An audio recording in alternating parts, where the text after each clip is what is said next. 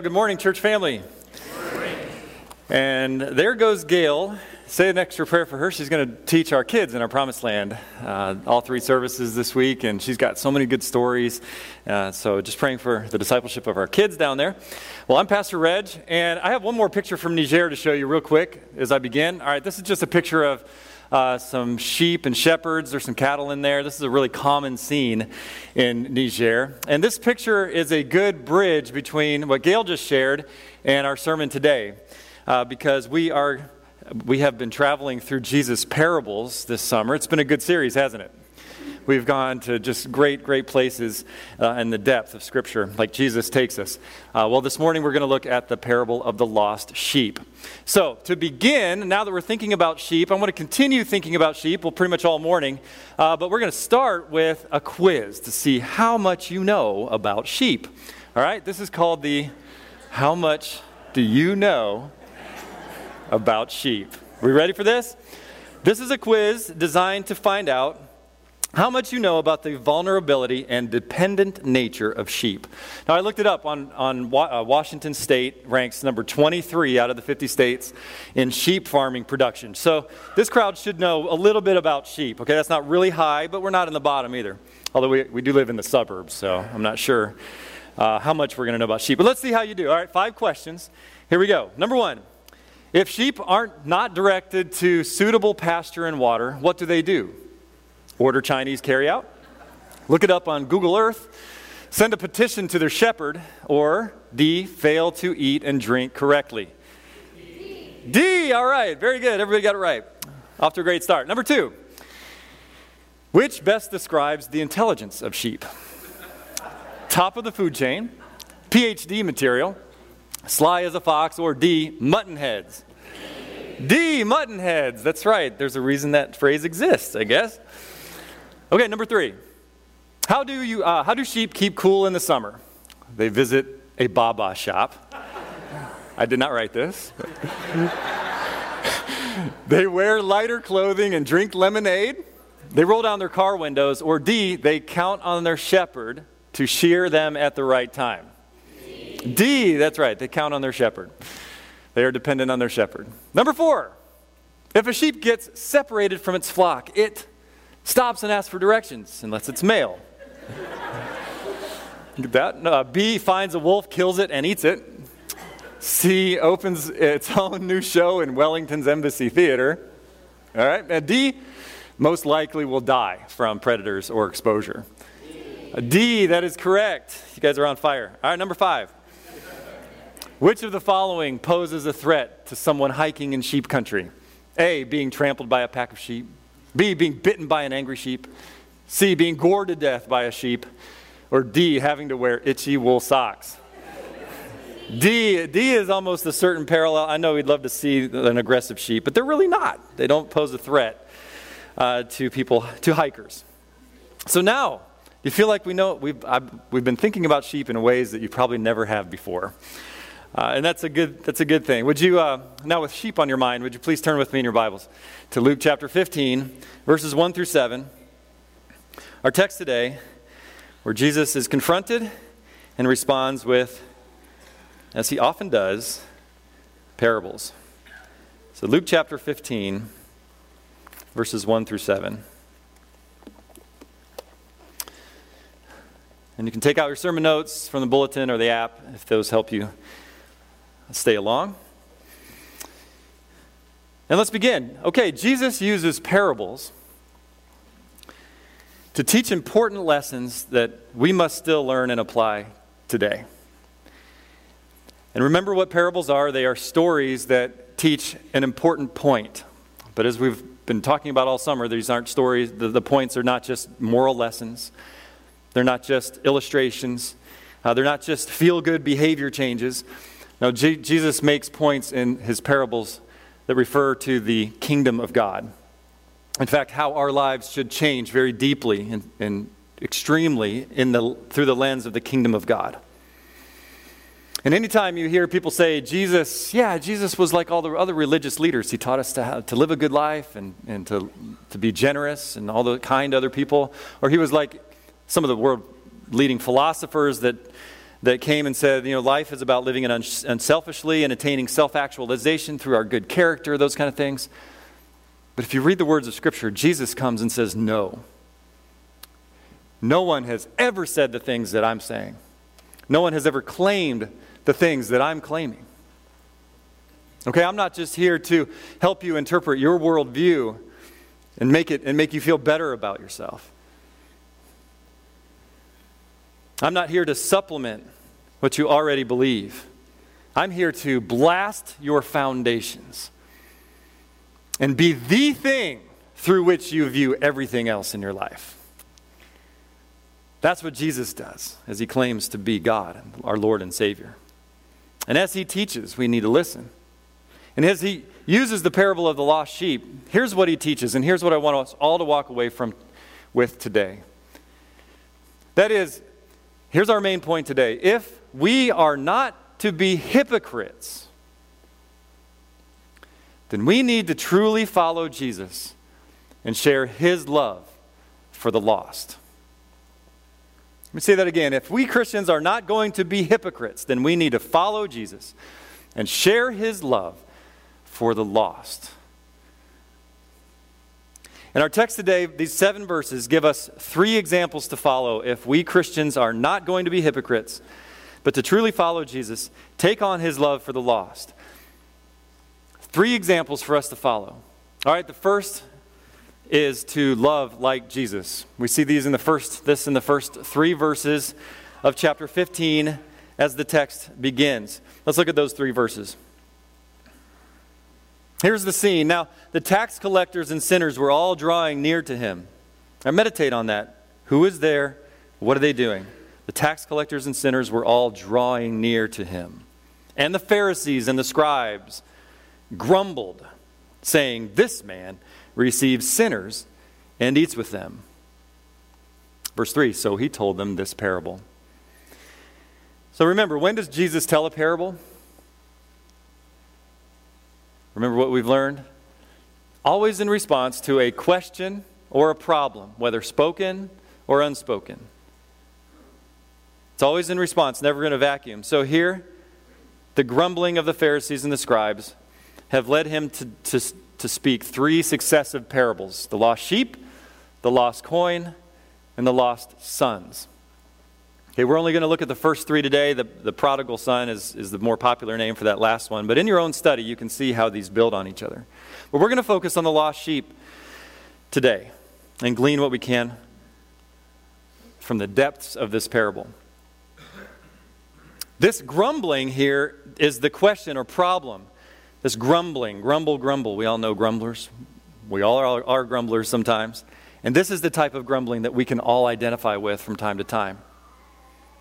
All right, so in this point of Luke, these middle chapters of Luke, they contain just an enormous amount of Jesus' wisdom and teachings and actions. And at this point in his ministry, he was at the peak of his ministry of popularity. He was like a superstar, and everybody wanted to come and see him and come and hear him. And here we see that there's 2 basic kinds of people identified that were drawing near to him. They were the sinners. Okay, and then there was the moral people, the good people, the self-righteous people, I'm just going to call them. All right, these are 2 opposing worldviews that are coming to see and hear Jesus. 2 opposing worldviews. And Jesus is going to deconstruct both of these worldviews and reconstruct a whole new one. And that's what Jesus does. And that's what we see unfold as we continue, because both are lost. And Jesus wants all the lost to be found through him. Both kinds, the sinner and the self-righteous. Okay, so how do we love like Jesus? What do we see here? This example that we want to follow. Let's look back at verse 1. We see sinners and tax collectors. And this is the first step in following Jesus, is we must welcome sinners. We must welcome sinners. Tax collectors and sinners, let's just look briefly at who those people are. The tax collectors first, if you don't know this. Why are they so evil? Because they were fellow Jewish people who took the job to to collect the taxes for Rome with all the power of the Roman military behind them, so they could force you to give taxes and they could charge you whatever extra interest they wanted. And so they were thieves of their own people. And they were hated as traitors. They and their families were hated. Then the sinners, these were the conniving people, the con artists, the thieving men, the fallen women, prostitutes, the punk kids, the pariahs of society. And they were gathering to hear Jesus. See, Jesus shows that whenever the gospel is proclaimed appropriately, truthfully, then even the most heinous of sinners come and are attracted to it. We're going to learn some other things. Even the most heinous sinners are attracted to it, but the self-righteous are all the more critical of it. And that's what we see next. Both sinners and self-righteous are both there. And the church even today is a collision of worldviews. All of us together, and Jesus wants to save everyone. So we learned today that the second way to love Jesus is that we must resist that criticism that we'll get when we follow Jesus. When we do the right thing, when we live a godly life and respond in truth in every situation, we will be criticized. It happened to Jesus, our master, and he said, "A servant's not greater than his master." It's going to happen to us. You and I will have to deal with critics when we're doing the right thing, and that's great. We share in Christ's sufferings. That's great. And you and I will be tempted to be the criticizers, to be the grumblers. So I just want to get those things out. We have to stand against it, and we have to watch the temptation not to be the grumblers. Sometimes we change roles. Let me illustrate the different roles here with a sports illustration.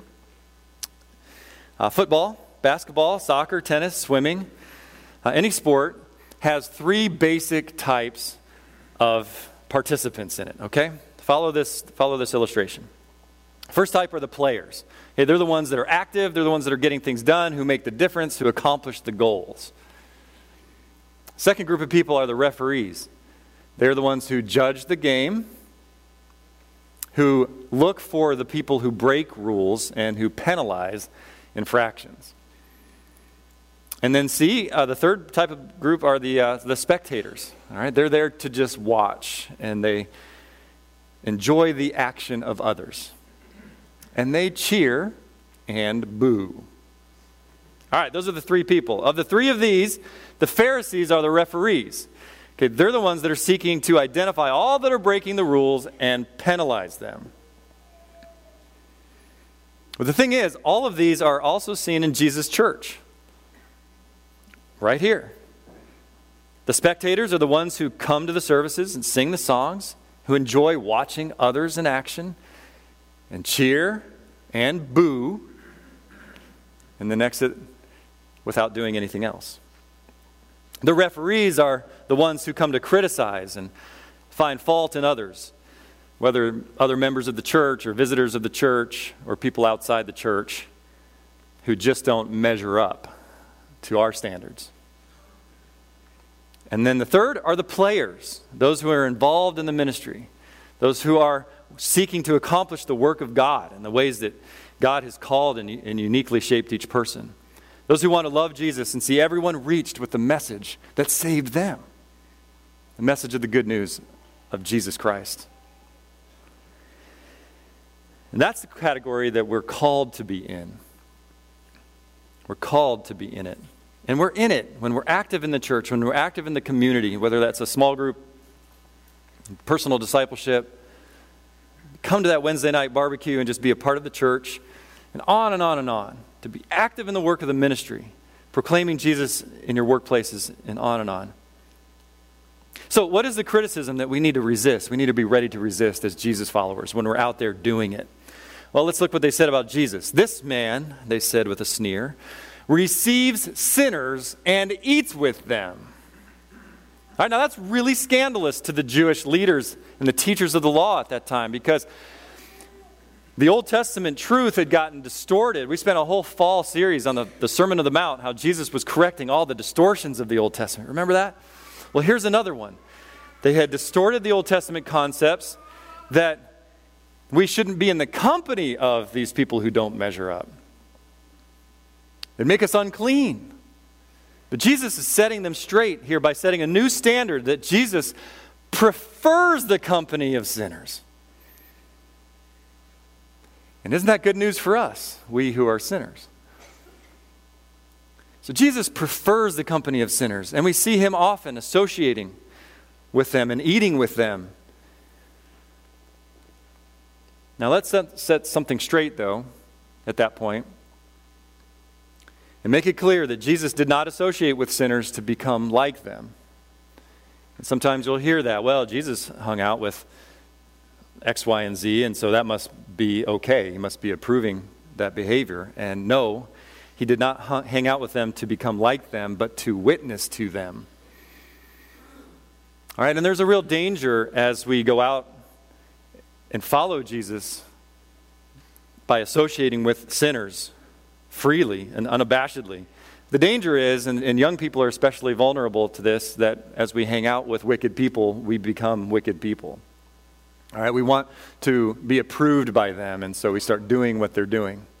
And I think we've probably all been there. And you know what I'm talking about. And Jesus never fell into that trap.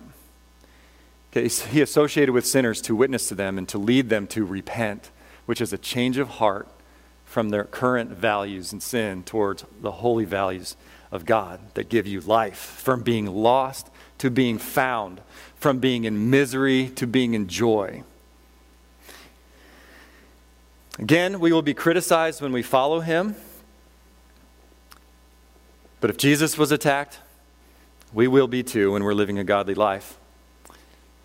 Be okay with that. Look for that. Value that. And when we are, be prepared to follow Jesus' example again, which we see right here. We must then answer with wisdom. We have all the godly wisdom here to answer the words of life. Here in verse 3, there is grumbling, accusations and criticism against Jesus, and he answers with a parable. And he begins with the parable of the lost sheep. He does this to teach an offensive truth to the Pharisees in a convicting way. And the truth is that these people thought that they had the higher moral ground. They thought that their way was right. That they thought that they were the godly ones. And we discover, as Jesus responds to them, now that we've covered how to love like Jesus, by welcoming everybody, even if they are not like us, we follow Jesus in that. And now we discover the second example that we need to follow today by looking at the actual parable and the characters in the parable. So let's do that. And we see the second example is that we need to commit like the shepherd commits. We need to commit to Jesus' work like the shepherd commits in this parable. Jesus' response to their condemning grumbling begins with this parable, verses 4 and 5, where he begins parables in different ways. Here he begins connecting with everybody in the crowd. The grumbling, he says, what man of you, having 100 sheep, and one is lost, would not leave the 99 and go look for that lost and rescue that lost until he finds it? And when he has found it, he lays it on his shoulders, rejoicing. So Jesus is connecting with the crowds here. Even the Pharisees and scribes would have grasped that losing a sheep got their attention because that's an asset. Even if they don't, if they have hard hearts, the Bible calls them lovers of money. So they even recognize, hey, you don't want to lose a sheep. So he's identifying what man of you wouldn't, if you've lost something that you treasure, something that's valuable for you, drop everything and go find it. He's connected with everybody in the crowd here. But how does Jesus portray the shepherd in this story? Let's look at the example that we need to follow in the shepherd. First, he takes action. He takes focused action. And that's our example. We must have focused action. What is this focused action that we should take? Well, the shepherd has one focus. What is it? The sheep. That's his focus. But notice, 100 sheep are there. That's an average-sized flock back then. And historians will all agree that that was never manned by just one shepherd. There was always a team or a group or a pair. The chief shepherd would go and look for the lost. But notice that the focus is on the flock, but it also comes down to each individual one. So observe the shepherd's focus when one individual sheep is lost. His focus is on that lost sheep. Get it? Now, why is it such a deal? Why is there so much urgency to go find that one lost sheep quickly? And that goes back to the nature of sheep. Remember the characteristics of sheep. Sheep are directionless. Okay, they wander away easily and get lost and can never find their way back home on their own. Okay, sheep are also defenseless. Dogs bite, cats scratch, skunks do their thing. All right. But sheep, they're defenseless. They depend on the shepherd. Sheep are stupid. Have you ever been to a circus and seen a trained sheep act? No, that would be impossible. They mindlessly follow the crowd, even to their destruction. God says, we are like sheep. And we're dependent on a shepherd. And he treasures us. And he's a good shepherd. They'll follow a crowd even to their destruction. I don't know, maybe you were like me when I was a kid. See if you've ever heard anything like this before. How many of you were told when you were going to make a decision and follow the crowd into some bad behavior, well, if so-and-so jumped off a cliff, would you jump off a cliff with them? How many people have ever heard that? Yeah, that's a pretty common thing. Okay, so I was told when I was a kid, well, that comes from sheep. That's what sheep would do. And I said, no way, they can't possibly be that dumb. Why would they possibly do that? Well, then you grow up and you find out it's true. They really do. All right, let's see this headline right here. This is from the Associated Press in 2005. This is amazing. I'm just going to read the whole article. It's very short. Okay, ready? Istanbul, Turkey. First, one sheep jumped to its death. Then, stunned Turkish shepherds who had left the herd to graze while they had breakfast watched as nearly 1,500 others followed, each leaping off the same cliff, Turkish media reported. In the end, 450 dead animals lay on top of one another in a billowy white pile, the Akşam newspaper said. Those who jumped later were saved as the pile got higher and the fall got more cushioned.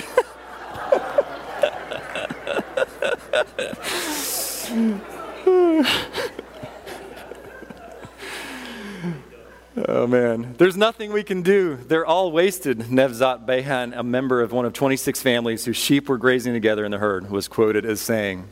I mean, so seems unbelievable. But it is believable. This is sheep. It's almost like God created them just for this sermon illustration. It's exactly how sheep are, and it's exactly how humans are.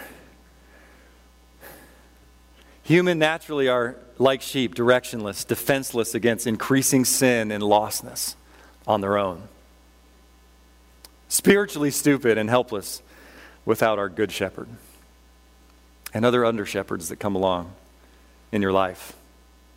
Only one thing is more hopeless than a lost sheep, and that's a lost sinner away from Jesus, the good shepherd.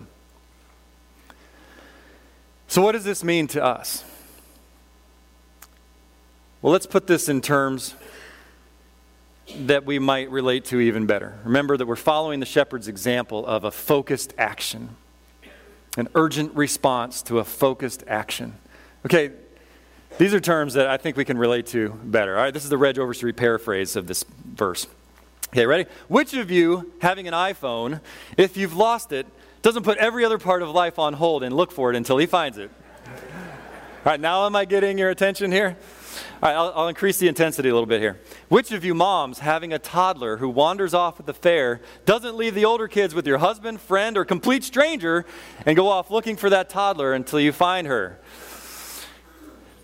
Can you relate to these things? When there's an urgency, when it's something we value, something we treasure, there will be an urgency to find what is lost. That's the focused action here. The shepherd feels that loss and does not quit until the sheep is found, because each and every one is of great value to the shepherd. That's humans to God, each and every one, no matter if you like them or not. Sinners are disconnected from God with eternal destiny at stake. And so what's our example to follow? It's to be an outreach-minded church. To be evangelicals, which means we're characterized by telling the gospel, the good news to people, whether they listen or not. Each person needs to hear the good news. To be an outreach-minded follower of Jesus. So we have a new fall series coming up. It's going to be a great journey through the book of 1 Timothy. And some years we do a mailer to all this larger community. We're not doing that this year. So we are getting personal invitation cards printed up. They'll be available in the probably next weekend. My question to you is, will you have the sense of urgency and use those as a tool? That's just one tool, and give them to everyone. Knowing that everybody you see in your lives, anywhere you go, is a sheep of utmost value to our good shepherd. To use our sports metaphor, we're not to be spectators or referees, but the players. And to use Jesus' sheep metaphor, we commit like the shepherd commits to love and seek what's lost. If we're really following Jesus. If we really believe in Jesus. And when the sheep is found, do we just leave it there and forget about it? No. What does the shepherd do in verse 5? Verse 5, and when he has found it, he lays it on his shoulders, rejoicing. What is Jesus saying in this part of the parable? Here's our next point, what we need to follow the shepherd. We must compassionately take the burden for this newly found sheep. Okay, the sheep is too weak to return on its own, so the shepherd takes the burden on himself with no grumbling, but rejoicing. When the lost are found, sometimes there's a mess. And we gladly take that burden and rejoice about it. Here's a picture that I think captures that really well. A Middle Eastern shepherd, you can see in the back, carrying the sheep on its shoulders, probably injured, can't get through, can't get back home on its own. Because he loves his sheep and he treasures this sheep. And he'll bring it back into the sheepfold where it can be gathered around in the community and brought to health. And Jesus says in John 10:11, I am the good shepherd. The good shepherd lays down his life for his sheep. So what does it look like when we, the church, follow the good shepherd's example? There's a laying down of our life, a reprioritizing based on the value of these sheep. We're a community who's been rescued from our sins. That's a pretty awesome thing. The purpose for which we've been rescued from our sins is to turn around and seek to rescue others. And to bring them into this caring community, not to just leave them alone again. The shepherd is committed to the lost, and he's committed to the sheepfold, the community here. So I'm going to ask, are you connected here? Are you connected here in ways that people are speaking into your life and you're able to serve and to build up the body and the ministries here and the outreach here, and to be able to have space in your life to welcome non-believers in your life and younger believers in the faith, to pour into them and to grow spiritually with you? Because the shepherd is committed to the sheep and the sheepfold. That's our example to follow. We must follow the example of being committed like the shepherd is committed. And when we faithfully obey that, then we are able to follow the third example with all of the joy of our hearts. And that is, rejoice like heaven rejoices. How does this parable end? In these final two verses, Jesus completes the parable, and then he gives the conclusion to his audience. Let's look at verses 6 and 7. This is the shepherd with the sheep on his shoulders. Verse 6, and when he comes home, he calls together his friends and his neighbors, saying to them, rejoice with me, for I have found my sheep that was lost. And now Jesus concludes, just so I tell you that there will be more joy in heaven over one sinner who repents than over 99 righteous persons who need no repentance. Let me ask, who has the joy here first? Who has the joy? The shepherd, the friends, the neighbors, and all of heaven. All of these join together in the opposition of the grumbling of the referees. The scorners, the scoffers, the religious people, the moral people who look down on anyone or who are indifferent to the condition of anyone. And we have to parent our kids in this, never to look down on people. I have young kids, and we catch them sometimes looking down on people, and that's up to us to parent against that. No, we need to see people like Jesus sees them. Okay, we need to discipline ourselves in that same way. That's human nature, to look down on people. This is a discipline. Who has the joy? All these, all of heaven. What causes the joy? Here's what causes the joy: when the lost respond, whether they're sinners or whether they're the self-righteous. Repentance. Repentance is a turning away from what's wrong to what's right, a sorrow for sin. When there's an understanding that sin is against God and people turn away from it and turn towards God, this is something we rejoice over greatly. And then verse 7, having drawn them into the story, Jesus now delivers this devastating application to the Pharisees and the keepers of the law in verse 7. He says, the 99, just so I tell you, there will be more joy in heaven over one sinner who repents than over the 99 righteous persons who need no repentance. And of course, that's directed at the religious people who are self-righteous, does not want them to miss this point, and hopefully they'll be convicted to repentance themselves. That the sinner who repents brings joy to God, not the self-righteous who reject Jesus' invitation to repent and follow him. Which one describes you of all of these today? And how will you respond? Well, God's word has given us 3 examples to follow today. My hope is that we're all going to follow all of these together so that we will not be hypocrites. And so that we'll follow Jesus in his love for the lost. We must love like Jesus loves the lost.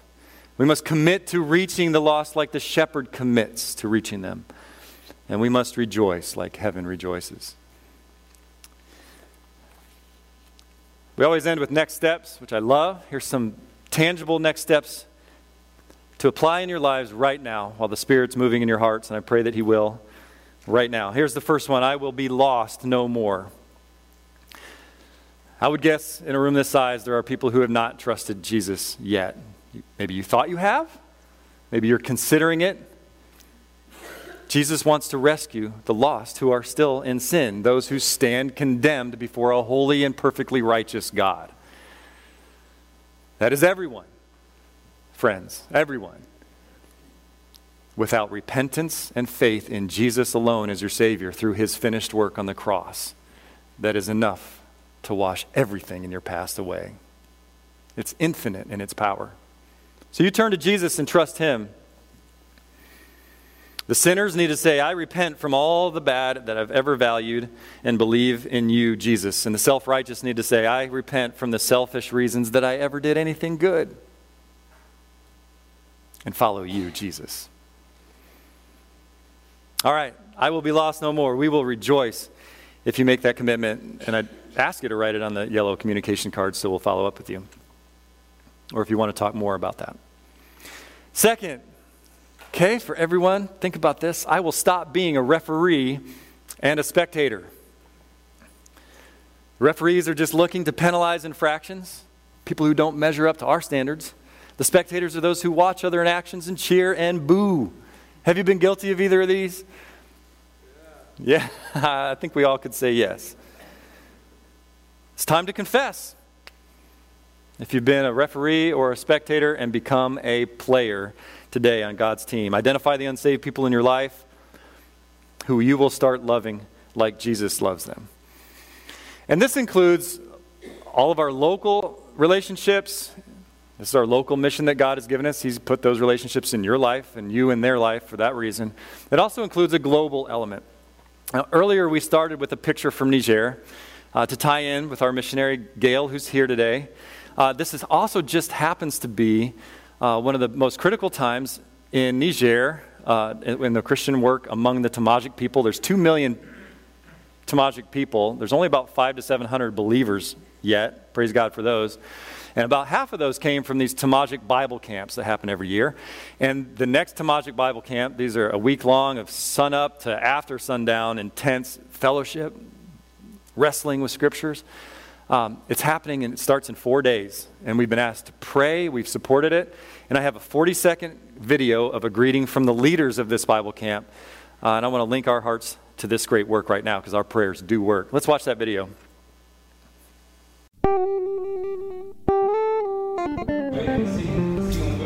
Voilà, personne.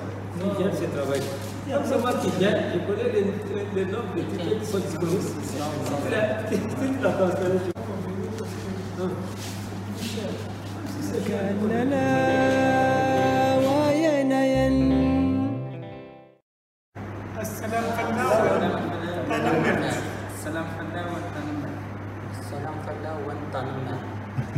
So to the Lake City Community Church, thank you very much for your prayers and for your encouragement. It's very encouraging for us as a committee, for the organizing team, to know that you're praying for us. Amen. All right. We're going to do some spiritual battle for our brothers and sisters in Niger. We're going to pray in just a moment, but first, next step number 3. I will gather into the fold at Lake City Community Church. God has given us a wonderful sheepfold to be a part of. It is messy and not perfect, but it is healthy and it is great. And a true loss comes to the shepherd, and a true loss comes to the community when you're not involved. So join a small group, start volunteering in ministries, whatever God leads you to today. Just ask Him, what can I do this fall? Where will you direct me this fall? So you can, as we gather for His purposes, for His glory, for our good. How will you connect here this fall? Let's pray. Let's commit these things to God. Lord God, I want to begin with praying for these brothers and sisters that are leading and working at the Tamajiq Bible Camp. We were so blessed last year by hearing the stories and seeing the pictures and seeing the fruit and hearing about the challenges. They're deep challenges, deep spiritual battles. And so in a room this size, if we're all praying collectively, Lord, we know that our prayers have power right now. And we want to pray humbly in your power that you will bless them and the Holy Spirit will break up the ground, go before them, have great fruit, have great wisdom and discernment, which is so needed, have health and energy for the long days. And I pray for every new sheep that comes to you and has to battle being marginalized or persecuted in severe ways. Lord, I pray that the gospel will be made beautiful through all of that. And Lord, that same prayer translates to our work in Lakewood, DuPont, University Place, JBLM, wherever we are and wherever we go. I pray that we'll be faithful and so joyful because of our obedience and how you respond to that. I pray these things in Jesus' name. Amen.